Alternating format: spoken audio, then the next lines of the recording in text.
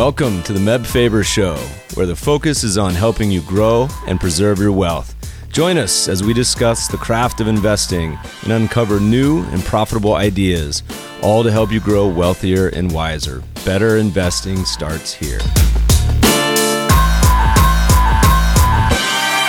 Meb Faber is the co-founder and chief investment officer at Cambria Investment Management. Due to industry regulations, he will not discuss any of Cambria's funds on this podcast. All opinions expressed by podcast participants are solely their own opinions and do not reflect the opinion of Cambria Investment Management or its affiliates. For more information, visit CambriaInvestments.com.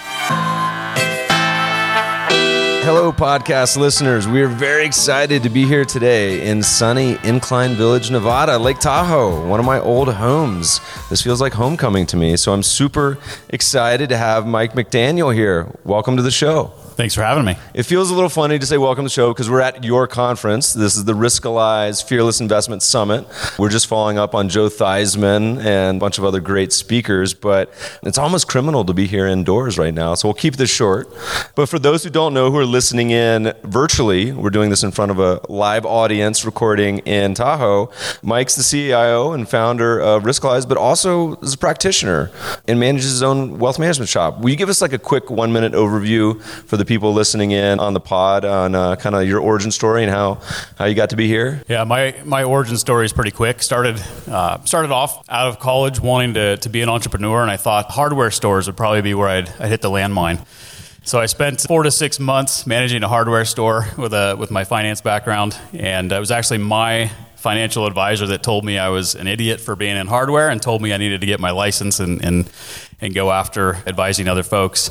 And started off in the wirehouse space, went into the independent space, and now I own an RIA here in just over the hill in California. So it's kind of like the old expression. He's like not only a client, the founder of Riskalyze, but also a practitioner user too. Yeah, it sounds cliche, but we often say Riskalyze is built by advisors for advisors. So it's kind of funny to listen to about the hardware because you at least realized that way before Amazon came and is dominating every retail store on the planet. All right, so let's talk a little bit. Let's talk about your investment framework in general, how you think about investing, and you can tie in some of the ideas that led you to start Riskalyze as well, but just how you think about the world of investing. What's your approach as a practitioner with these clients? Yeah, my approach is easy. I try to let the market do as much of the work as possible.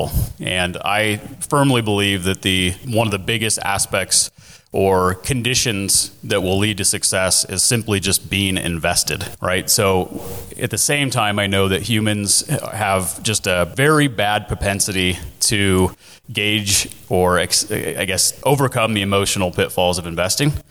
And I believe that the easiest way to overcome that is to quantify the risk, understand it, set expectations, and that empowers you to invest fearlessly is how we put that. So my investment philosophy is, how can I get you basically as invested as I can, knowing that someday the you-know-what's going to hit the fan, and I don't want you to sell, right? In fact, I would like to try to talk you into taking whatever cash or money you've got on the sidelines and adding more.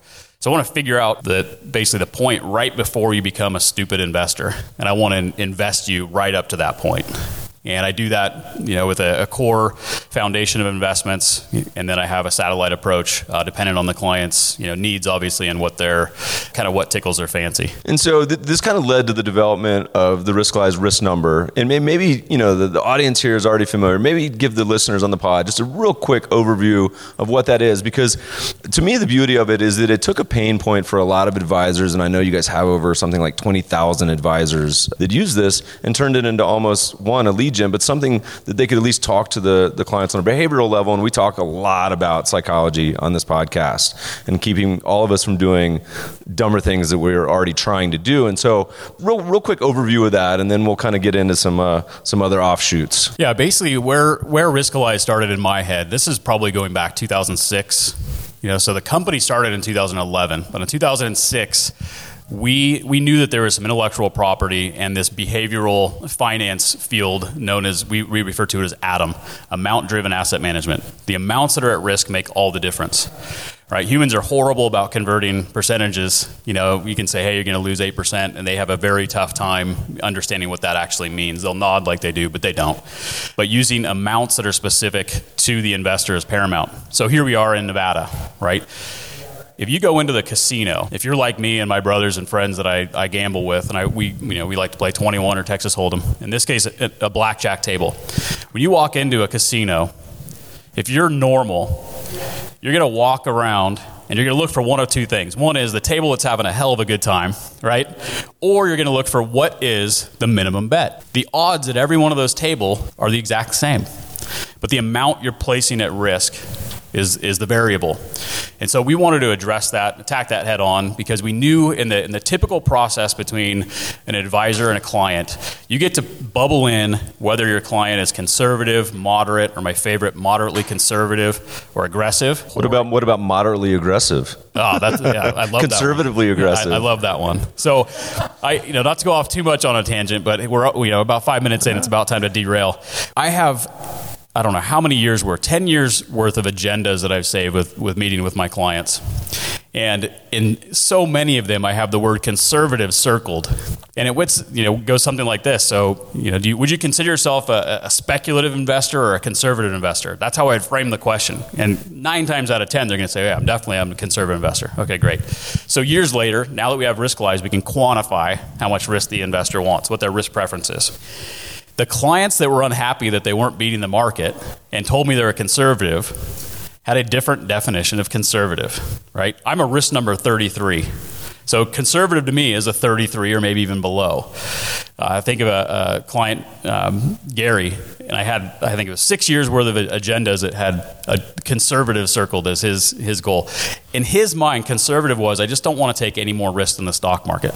The stock market's a risk number 78. So no wonder he wasn't thrilled every year. I was having to express to myself, like, here's, we're crushing it for a conservative account. We're up, 14% in 2013. And he's like, yeah, but my neighbor in the market, they're up 33%. Old Mr. FOMO. So just to give the listener some perspective, the risk number goes 0 to 100, and give us some data points. So if S&P 500 is 78, what's 100? Is that just like one stock? Yeah, Twitter stock or a very high vol. And 0 would be something like T-bills, or no? Yeah, I would say T-bills are probably a 10-ish. Okay, so cash. We don't ever do 0, but yeah, cash would be a 1. It's like, and so a 60-40 would be what? Roughly a 50. Okay, great. It was fun talking to you about this last night over a beer, because you said originally you started doing some of this work in Excel. Yeah. And then over the years it kind of developed. Kind of give us a little bit of perspective on how that number has changed over the years, or how the development of the risk number has been kind of refined. We spent 2011, 2012 refining that, and we really wanted to go to the market in 2013 with something that had already been more than tested. It had been battle tested, and it worked. So from 2013 to now, we haven't had to meddle with it much. We've got a great blog post that goes into the accuracy that we've had with it's a 6-month range. It's the downside of that range that we index to the risk number, and we've had phenomenal success with that.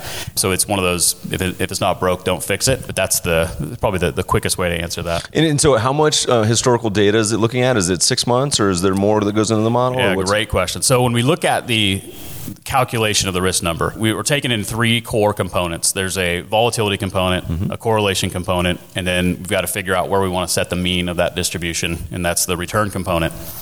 And when we look at the data that we're collecting and using for the standard deviation and correlation, we want to have a conservative view on it. What I mean by that is, if you look at the traditional software or analytic tool, they're going to go back and do a 1, 3, or 5 year trailing typically. And for us right now, that would only include data from very, call it easy markets. And so we actually go back to collect our data for volatility and correlation to January 1st, 2008, because we want to include the hell that was 2008. Correlations went to 1, volatility spiked. We want that data in our risk number. I saw a recent article that you were talking to someone where you talked about investing being broken, and you said there was 2 main reasons why, and you may not remember. Yeah, I don't know how much PR you do. Absolutely. This is what drives Riskalyze. We truly believe, and we're building movement to overcome this, but there's two reasons that we think that investing is broken. And we think about this through the Main Street investor, through what I lovingly refer to as the mom and pop investor. Number one is the psychological pitfalls that all of us have as humans. We've got to overcome that. The second is the complex nature of the investing environment.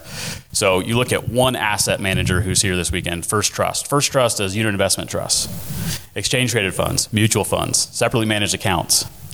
So I think about my mom going to meet with an advisor and having them, explain to them or try to explain to them UITs and ETFs and mutual funds.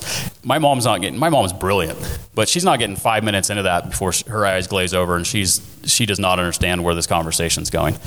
And so that's when we look at overcoming the two areas of investing that are broken. We believe it's psychology, and so we overcome that with quantifying, again, the risk number and quantifying some things, setting expectations so we can be behavioral coaches, and then just making it easy to understand. And one of the nice things you guys do is it's not just quantified in percentages, it's also quantified in dollar amounts, right? And so a lot of people, we had on the podcast last week, an advisor who was talking, he said, I have a couple that came in, and they said, we have a moderate portfolio or whatnot. And they said, I talked to them individually, and the husband was super aggressive, could take on as much risk as possible. And the wife said, I don't want to lose. He's like, how much are you comfortable losing? And she said, zero. I mean, not $100, not $1,000, not $10,000, $100,000, zero. And so, despite the fact that the two would average out to being in the middle, it's complicated. And so we've seen, Vanguard talks a lot about this with their studies where they say the benefits of a financial advisor, one of the biggest ones is the behavioral coaching,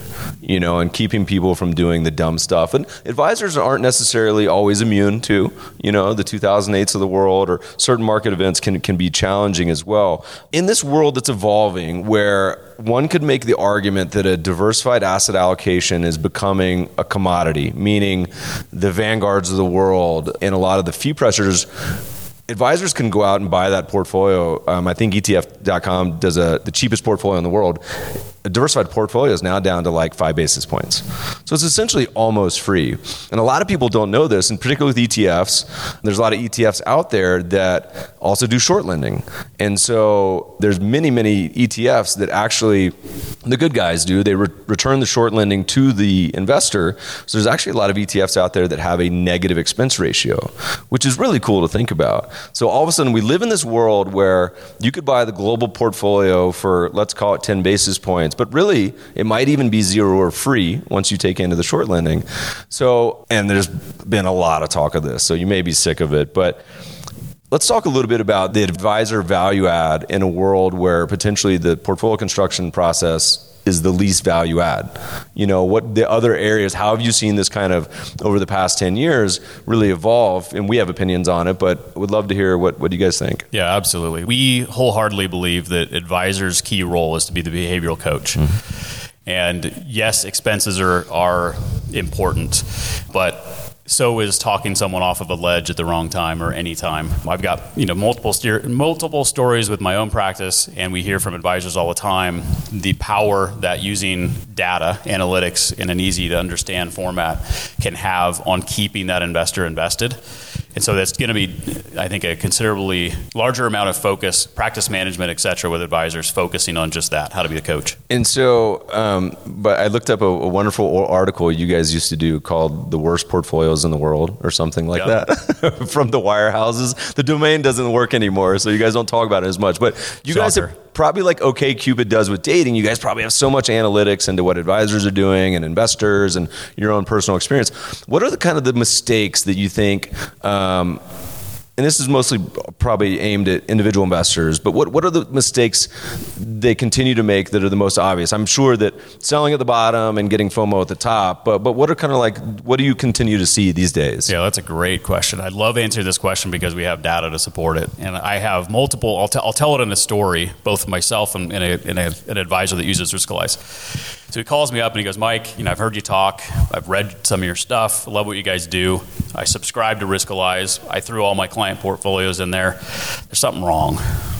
I said, okay, explain it to me. So he says, all of my clients' risk numbers, all their portfolios, I should say, are clustered around a 65 on the risk scale. There's just no way. I know I've got little old ladies, I've got college kids. There's something wrong. So I ruminated on that for a couple of days. Like, what could he be talking about? Like, how, does he just have a weird portfolio composition? Like, I got permission. I went in and looked at some of his portfolios, racked my brain 3 days. Finally, it hit me. It's the same thing I was doing in my practice. My risk number was a 34. And I would anchor my clients at a 34. If they told me they were aggressive, I might get them up to a 50. Because to me, 50 is like driving in the dark with your eyes closed. I couldn't deal with it. Well, it turns out every investor, to your point of the couple with different risk numbers or risk preferences, everybody's different. And so when you quantify that, you're able to see that an investor that, again, going back to semantics and quantifying, an investor that may say they're conservative may want just as much risk as the market has. So what we see is a propensity for advisors to invest their clients like they would want to invest, right? And there's some fiduciary aspect to that, I believe. So I don't think it's necessarily a bad thing, but the data can show, and it helps explain to the advisor, okay, that's why Gary wasn't thrilled that we had a 22% return in 13. He wanted 33%, and he could stomach it, right? So there's a big difference there. I think that's one of the things that, at least for me, from an advisor's perspective, is extremely important. Now, from the investor's perspective, that would lead me to believe that as an investor that's interviewing an advisor, you might want to ask what your advisor's risk number is. That's a great point. Thinking about, and we used to always tell investors too, we said, it's not out of the question to ask your advisor how they invest their own money. Because a lot of people, I remember talking to a famous investor once, and he says, he's giving a speech, and he was saying to the audience, he says, I'm going big. I'm making a huge allocation to gold, or whatever it was. I think it was gold, but let's just use gold. And, I pulled him aside afterwards and chatting. I said, that's amazing. Like, gold, you're super bullish. Like, how much, when you say huge, is that like half your portfolio? He's like, oh no, I'm moving from like a 2% position to like 4. But to him, that was huge. I mean, he keeps like a quarter in cash. Yeah, going back to subjective terms that we use, and we have a president that likes to use one, right? Huge. Absolutely. So when we look at, we're huge fans, and I'm not just saying that. When we have new employees that are, we're a fintech company. We have employees, team members of Riskalyze that come in, and we give them kind of an indoctrination into the industry. So I do a couple spiels, et cetera, and then I give them resources. And it's actually, your blog is one of those resources. And when I have somebody that comes up... It's the resource when you say, when you have insomnia on a Friday night, you want to go to bed, go read this blog. You want to learn about, finance in a way that's basically no BS. Meb's your guy. There's only 2 or 3 people that I'll list there because I don't want to get out if I, send them off to Bernie Madoff or whatever. So you're one of those for sure. And what I love on that question of yours is that I have folks all the time ask us, because we have, 20,000 strategists in the system. And they go to conferences and they hear their talking head get up there and say, I'm going huge in this, or we're taking this big bet. And they go, what do you think? And I said, ask him where his money's invested. Like, I don't know many people have the stones to say, here's how I'm invested, and you're one of them. There's a great stat when we talk about skin in the game, and Morningstar does studies about mutual fund managers and the percent and how much they have invested in their own fund. And there's, on the balanced asset allocation funds, it's something like 60% have nothing invested in their own fund. This is the PM. And 70% have less than $100,000. So it's like, why would I ever buy this fund if you're sitting here telling me that you don't even own any, Yep. And so that'd be an interesting study for you guys if you haven't already done it, to say, all right, we're going to take all of our advisors and look at their risk score and compare it to their client's risk score and see if it lines up. It's probably makes sense. Yeah, it's the one thing that's, I guess, an obstacle to that is the risk score is calculated using real dollars. Right? So an advisor's got to go in and say, my portfolio is worth X, and then go through the process and then come up with a risk score. That's one thing. The second is, when you look at investing, and this is true to myself, the hardest portfolio for me to manage is my own portfolio. And I can remember 10 years ago, coming home, and I couldn't tell anybody else because I'm a financial advisor, but I told my wife, hey, I just tried to trade in and out of this stock and got my ass handed to me. And she's like, looks at me like, you don't do that for your clients, do you? Yeah. I said, God, no, I'd never do that for my clients. And she looks at me dead in the face and she goes, then why the hell are you doing it for yourself? Mike, sounds like you need a financial advisor. Exactly.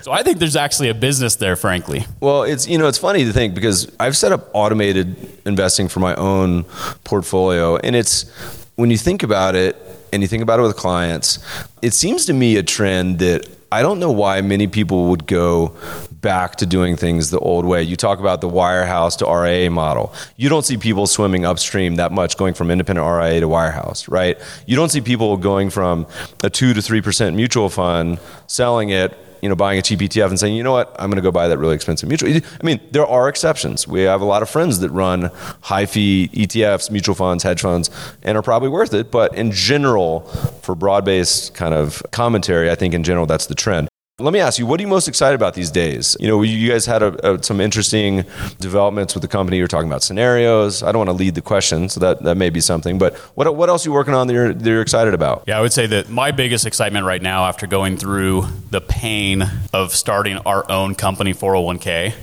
and as an advisor that frankly has given up on 401ks, the last 401k I took into my practice has got to be over 10 years ago. They were just, they're PITAs. They're so difficult on so many different levels. You've got to find a TPA and then a little bit of technology. You've got to find a fiduciary or a manager. You've got to find just too many different things you've got to plug and play or try to plug and play.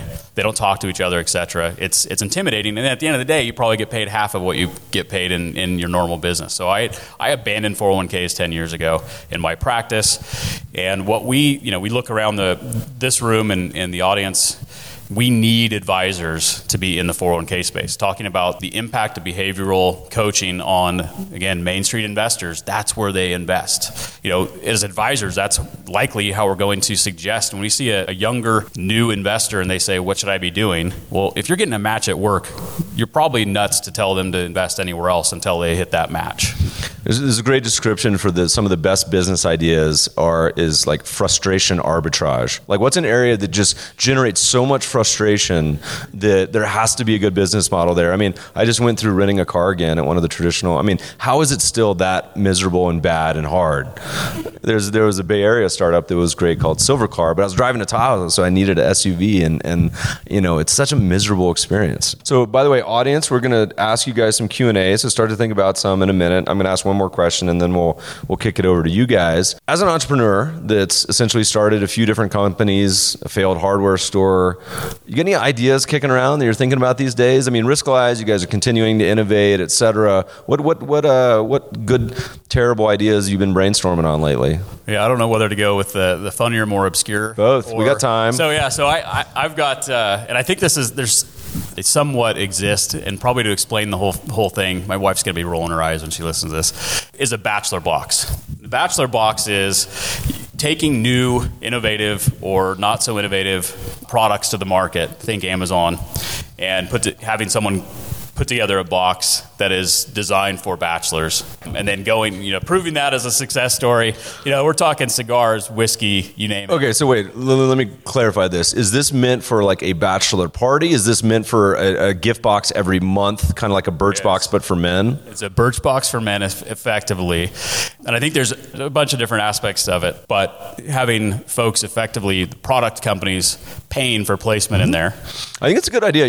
So one of my wife also kills me because I subscribe to about a dozen of these boxes, and I've invested in a couple because it's such a wonderful business model. It's recurring revenue, right? And most people forget that they've even subscribed to a lot of these, but then it's a pleasant surprise. It checks the behavioral box if you paid for it ahead of time, so you don't see the payment, and you get something in the mail. There's one that's kind of tangential. It's not designed towards men exactly, but it's called Bespoke Post, which is a pretty good box. And then there's a great website called Uncrate. Have you heard of this? That's a great one. Yep. So both of those are pretty cool, but you better reserve the domain before this podcast goes live because someone else will run with it. All right, well, so was that the funny or obscure? Let's hear the other one. No, the other one is a little bit more practice, for advisors or more even just investors. And I think this occurred to me when I was on a fishing trip. I was going fly fishing, had a truck full of guys. None of us ever got away from the office. Each one of the guys in this truck were phenomenal individuals in their field. Mm-hmm. Two of the guys were in the steel business, and listening to them on the way up there talk, and they could see around corners in the steel. I mean, just they could see around it. They see what China was doing with buying stuff in Japan, and the guys that were buying places up in Oregon, and they could see around corners. These are guys with boots on the ground. They could see around corners. And I was just sitting there going, how can I capitalize on? What stocks could I own?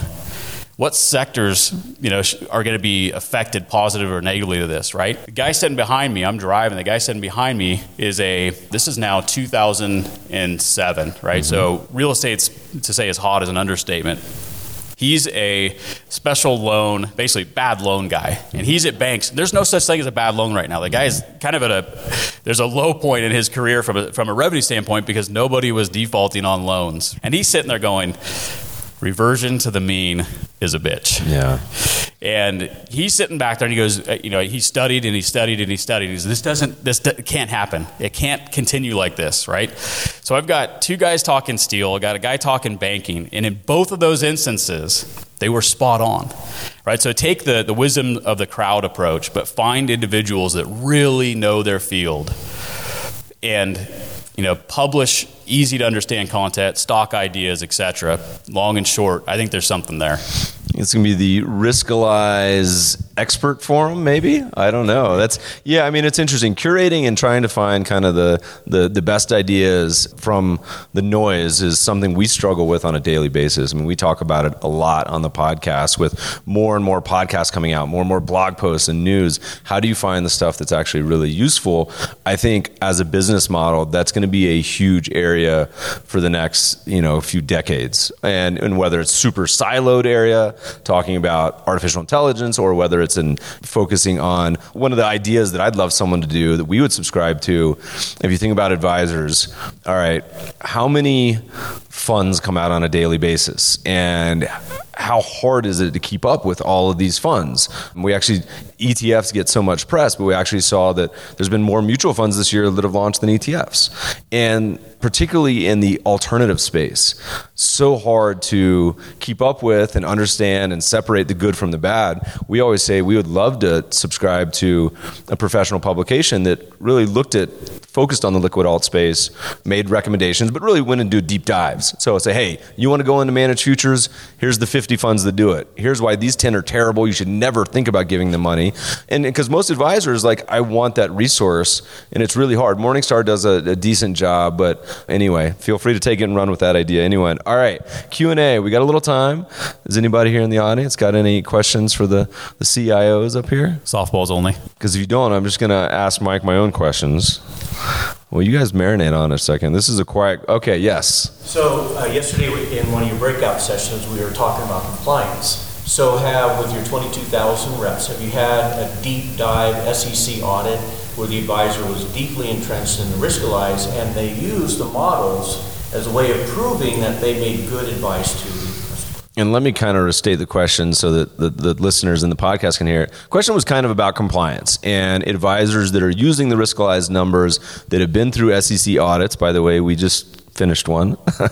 We love the SEC, if you're listening. The SEC audits, have the Riskalyze numbers proven to be helpful or useful as a part of that audit? Have you had any feedback there? We have. So mostly anecdotal, which is a good thing for us because anything else is probably going to be bad news, I guess. But the anecdotal stories are from advisors that say, hey, SEC came in, or I just had one with state auditors that came in, and they ask, what is your process? They've got a full list of questions, and it was, the way that this advisor answered the question to me was, when I told them I had a process and I mentioned your name, we skipped to the next question. It was kind of like they checked the box and they're off and running.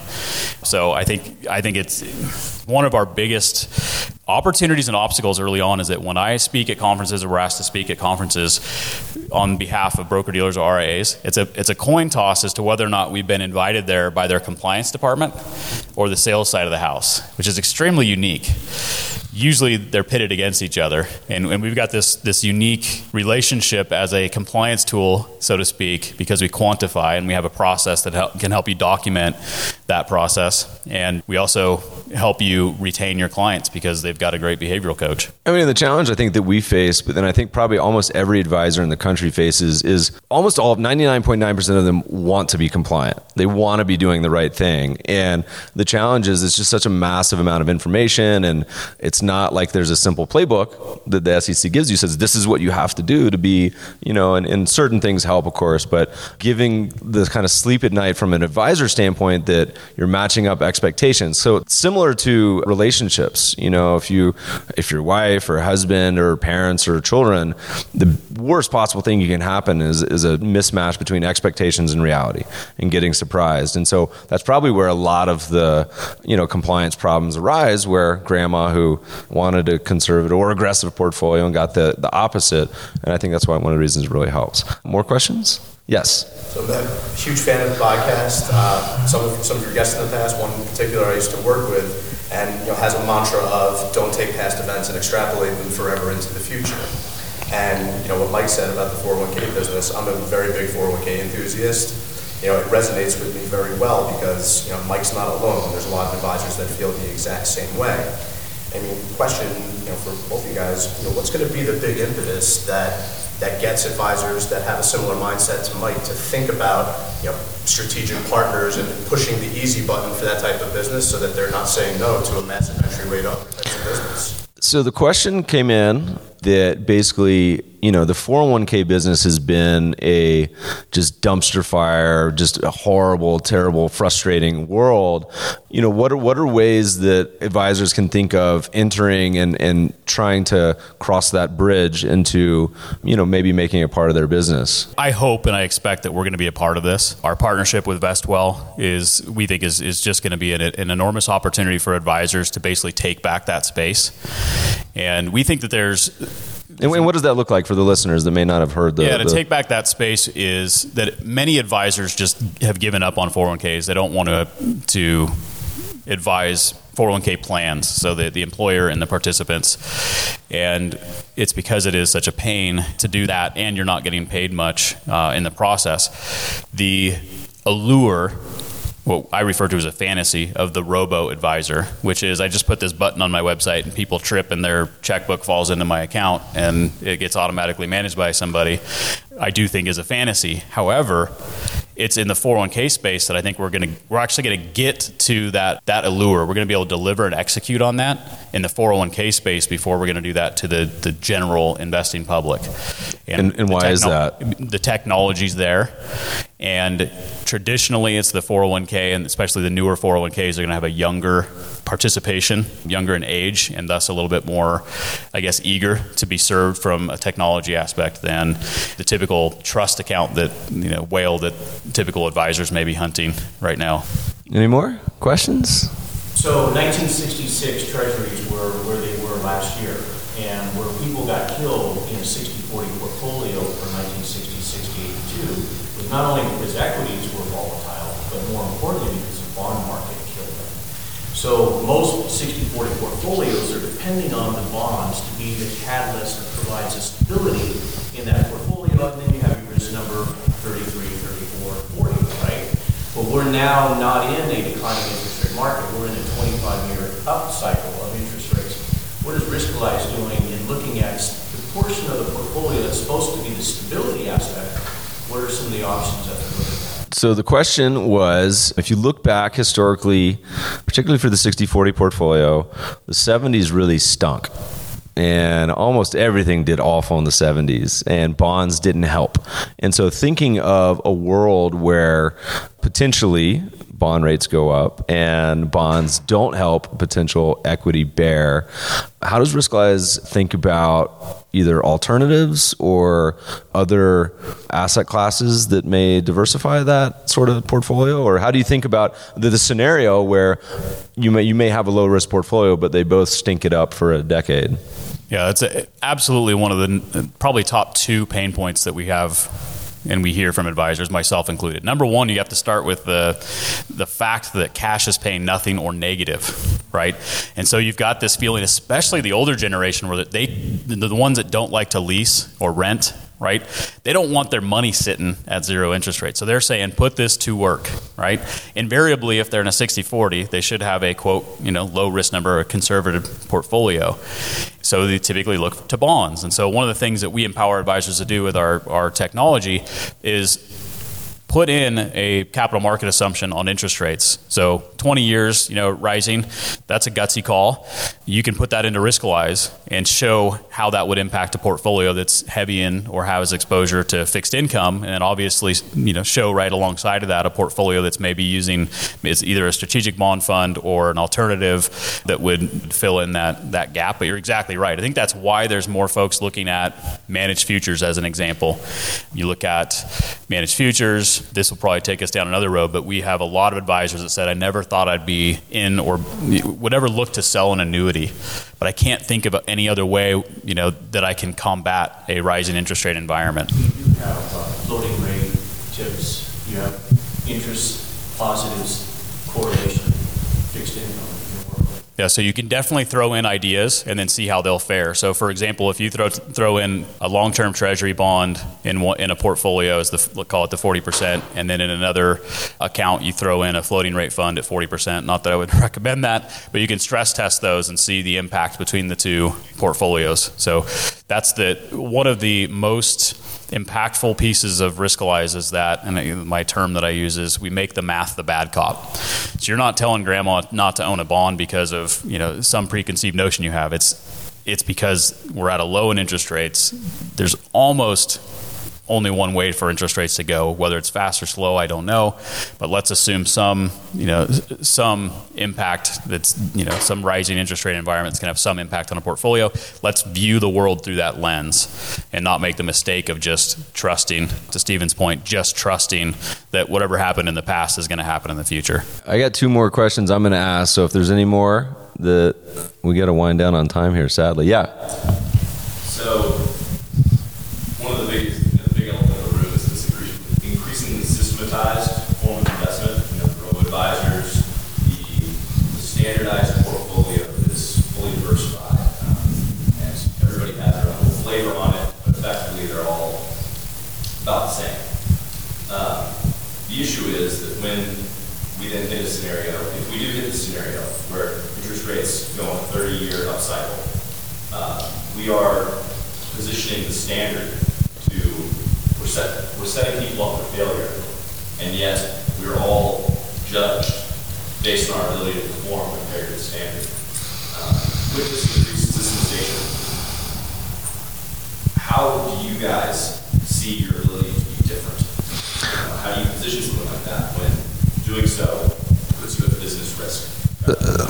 Let me try to rephrase the question and see if it makes sense. In a world of potentially low expected returns, where almost every investment shop comes out and says, U.S. equities, you got to tamper down your expectations. Bonds, you know what you're going to get. So that historical return that we've enjoyed in the U.S., and a lot of investors, if you read the surveys, that expect 10% returns per year, even every pension fund in the country that expects 8%. How do you deal with that? Is that kind of the final question, or what are your solutions? So that's the framing of it. Okay, that's the framing. The question is really about how you balance the business risk that you face as a financial advisor against financial risk that your clients face, and that mismatch of time horizon between when a client is unwilling to keep trusting you and your portfolio is actually going to deliver better returns. You got that? You want to go first? Yeah, I got that. So the way I look at it is, because I see this, if every advisor's chasing the same benchmark and has the same flavor ice cream, if everybody's just chocolate ice cream, and you want to be a little bit different, that gives you business risk, right? From a compliance standpoint, and from I took a risk in differentiating myself, and I may pay for it if this risk doesn't pay off. And I think in both instances, I think number one, you have to have conviction. You have to be doing it in the best interest of the client from a fiduciary standpoint. But the extent that you're going to differentiate yourself from, the regular 60-40 type portfolio or 100% equity portfolio, to the extent that you're not going to be taking the Kool-Aid of passive investing and just holding it is the extent that you need to have analytics that can prove why you would have made that decision. And I'm a firm believer that, in my practice, I have a very unique approach, I think, in the sense that I take bets on what I call my satellite positions. And my bets could be individual stocks, they could be sector ETFs. I want to try to add something that's a little bit different. And that, frankly, keeps me involved, keeps me excited, keeps my sword sharp. I actually think we talked about business ideas earlier. I think that there are so many ways that an advisor or a firm can differentiate themselves in this field. So you talk about no-cost ETFs. What about a portfolio that's 100% equities, right? There's no expense ratio in equities. That was we did a blog post called $17 million, and it had parentheses, terrible. 17 terrible $1 million fintech ideas. You guys are welcome to steal them. That was one of them. We can expand on that on the follow-up podcast. Our approach on thoughts on this is pretty nuanced. We've talked a lot about this. And so thinking about the global market portfolio, if you just went out and bought the world, and thinking about how other advisors do asset allocation, we did a book on this that kind of showed that it didn't really matter what your asset allocation was over 10, 30, 40 years. It matters over the next year, but in general, as you have some U.S. stocks, some foreign bonds, some real estate, and mix it all together, you pretty much end up in the same place. We took, I think it was 15 asset allocation suggested strategies from Buffett, Ray Dalio, Mohamed El-Arian, everyone, and compared them back to 1972. And the delta, if you exclude the permanent portfolio, because that's not really fair, because that has 50% in cash and bonds, those 15 portfolios only differed in performance by 1 percentage points per year, right? And they had hugely different allocations. Some had 25% in gold, some had 0, because the market environments kind of waxed and waned. You had inflationary 70s, disinflationary 80s and 90s and growth, but they varied hugely in any one decade. On top of that, let me comment. I don't actually think a lot of advisors have huge biases to the global market portfolio, whether they know it or not. And a good example is the average investor in the U.S. of their equity portion puts 70% in the U.S. And we saw the presentation earlier from First Trust. The U.S. is half of world market cap. It's only a quarter of world GDP. But most U.S. investors put 70% in U.S. stocks. And that could be fine. It's been great since 08, 09. But that is an active bet. Whether you know it or not, you're making an active bet that the U.S. is going to outperform. So diversified, my first argument is most U.S. investors don't already have the market portfolio. Now, the way that we do it, my answer to this question, and this is personal, is that we say, look, there's nothing wrong with buy and hold investing. It's great. We tilt away from market cap to value and momentum. So evidence-based, academic, peer-reviewed literature sort of ideas. And historically, that's a great way to invest. The challenge with buy and hold is you're kind of left to your own devices, and clients are saying you're not doing anything. And historically, the drawdown happens at the same time that there's a recession, geopolitical news, people are losing their jobs. It all happens at once. Think 08, 09. 2000, 2003 is a little different, but most bear markets. And so my investment philosophy has always been trend following. And however, trend following has if you had to say Meb Desert Island, what would you take? I would say I would take trend following, but that has its own psychological challenges. It's hard to follow too. And it's hard to follow not usually because of the bear market drawdowns. It's hard to follow because you look different. And often that means you look worse. And so most trend following strategies, depending on the flavor, have performed poorly relative to the S&P since the bottom in 09. So you got to deal with FOMO, you got to deal with challenges of people. So what we've done is kind of what we call holistic. We put half in the global asset allocation market portfolio to give you a fundamental anchor of what's going on in the world, and then half in what we call this momentum and trend side.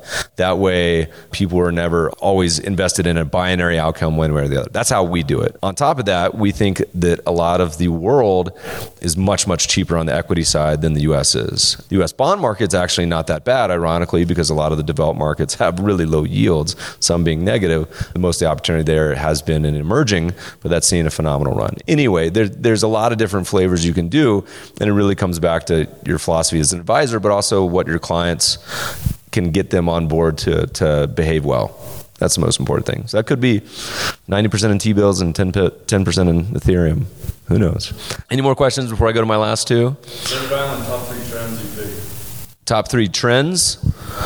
Okay, so the question is the question top 3 indicators or top 3 trends we see in the world? Oh, so I actually don't think the indicator really matters. If you look at the trend following funds, you put them all on a screen, they basically all do the same thing, with the caveat that so this is for the long-term trend followers. Some may be breakouts, some may be volatility, some may be moving average crossovers, whatever. In general, they're going to pick up the big moves and still get whipsawed on the side to side. That's my generic. I think there's a lot of parameter stability. So if you pick something like Paul Tudor Jones says, my starting point is always the 200-day moving average. Something as simple as that. And we've written a lot on this, but for why it works and the reasons that it could be helpful. So I don't think the exact metric matters. And actually, you could diversify across metrics. So use 3 so that you're not binary all in or out, and a 1987 comes around and you're either the hero or the GOAT. But I think that is, the challenge with trend following for a lot of people is the same as buy and hold, is that it's hard to stick to. When you got to sell real estate in 07, and it's so hard to, and you don't want to because real estate's just printing money, or you got to buy, and at a time when you don't want to buy. Anyway, so I don't really have a preference. So they're all wonderful to me. It's like children. They're all wonderful. All right, so we only have we've already gone past our time, so I'm going to have to wind this down to 2 questions. We can have you back on the podcast to get really deep on some other stuff. Personally, your most memorable investment or trade. Now, this can be good, it can be bad.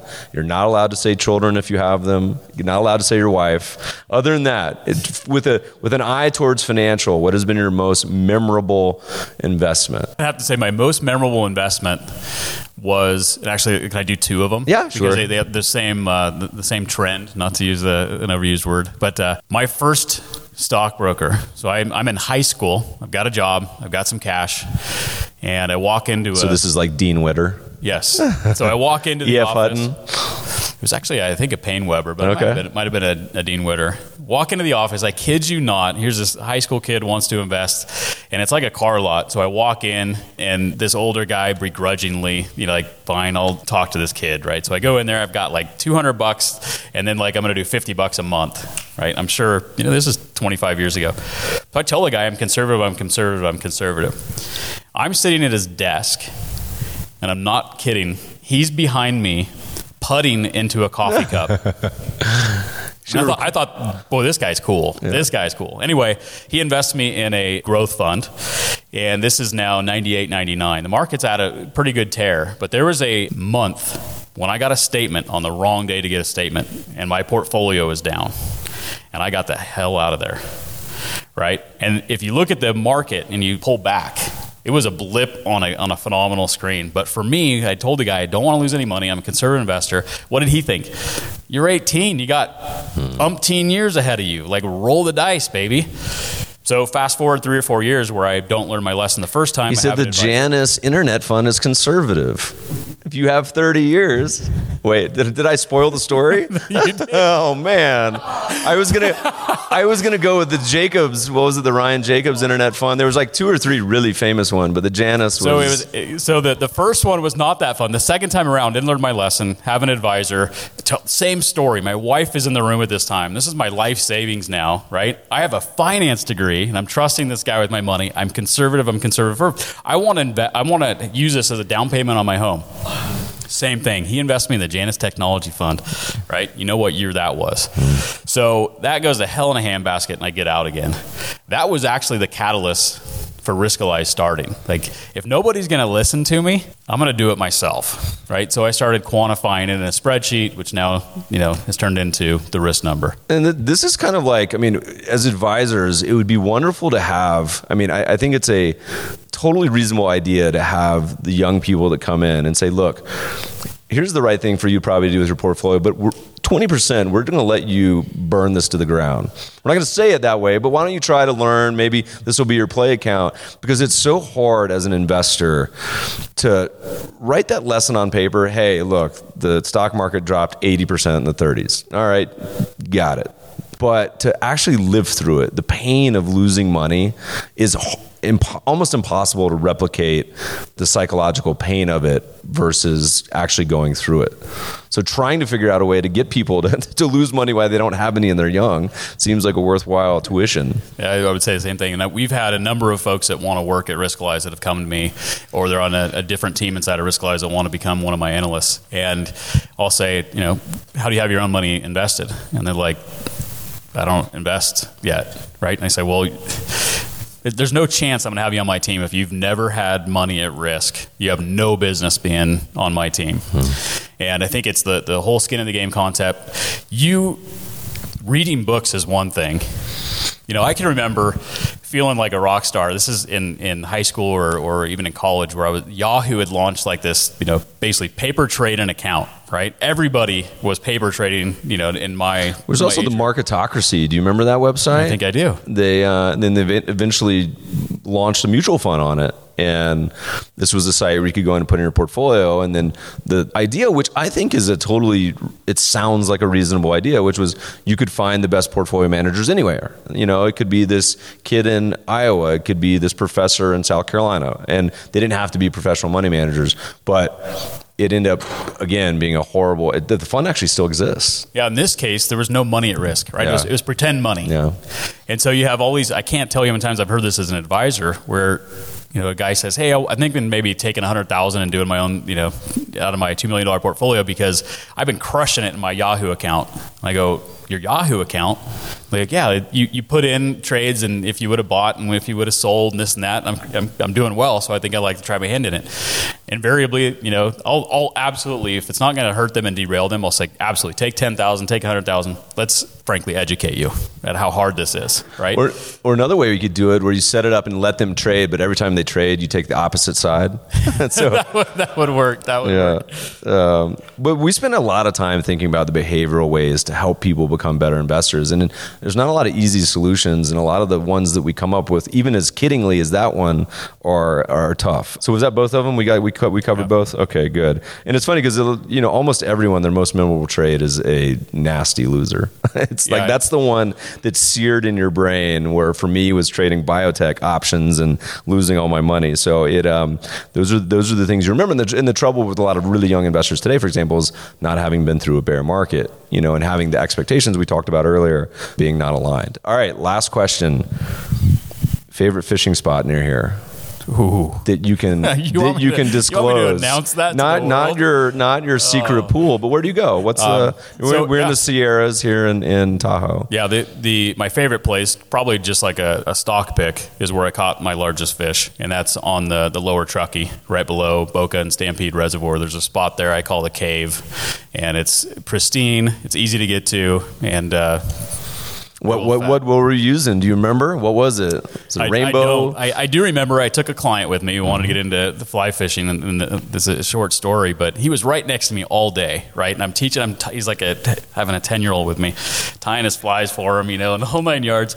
He finally makes his way maybe half mile up the river, and boom, I land this fish. And I remember like lifting it out of the river, like wanted to have like somebody cheer with me because it was such a great event, and looking around and it was just me and this fish. Well, it's probably a good thing because it's like going golfing with your boss. Like you're supposed to lose. You're with your client. You got to let him catch that. That's true. But you also you learn how much they trust you because, fishing stories and all, but we get back to the truck and I'm like, it was this big. And he looked at me like, I don't know. The beauty of iPhones now is you can get some evidence. Good. Well, you'll have to take me sometime. I love to fly fish, and hopefully we'll show you up, not vice versa.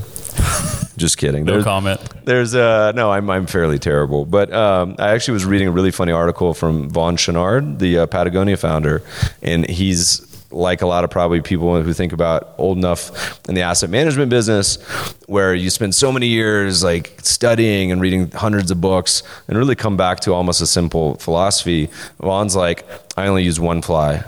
And it doesn't matter where I am. It doesn't matter what fish I'm fishing for. And it's like a partridge pheasant tail or something like that. He's like, all I do is change the size. And I have just as much success as I have on that as I do anything else. I thought that was a really just great metaphor. All right, Mike, where can people find you if they want to follow you, your writing, your work, everything that's going on? Probably the easiest place is the Riskalyze blog at this time. I've been told that I have too big of a mouth to be on Twitter or social media with a company, so I try to honor that. Good. We'll add all this to the show notes. Mike, thanks so much for sending in today. Thank you. And we always end this with thanks for listening, friends, and good investing.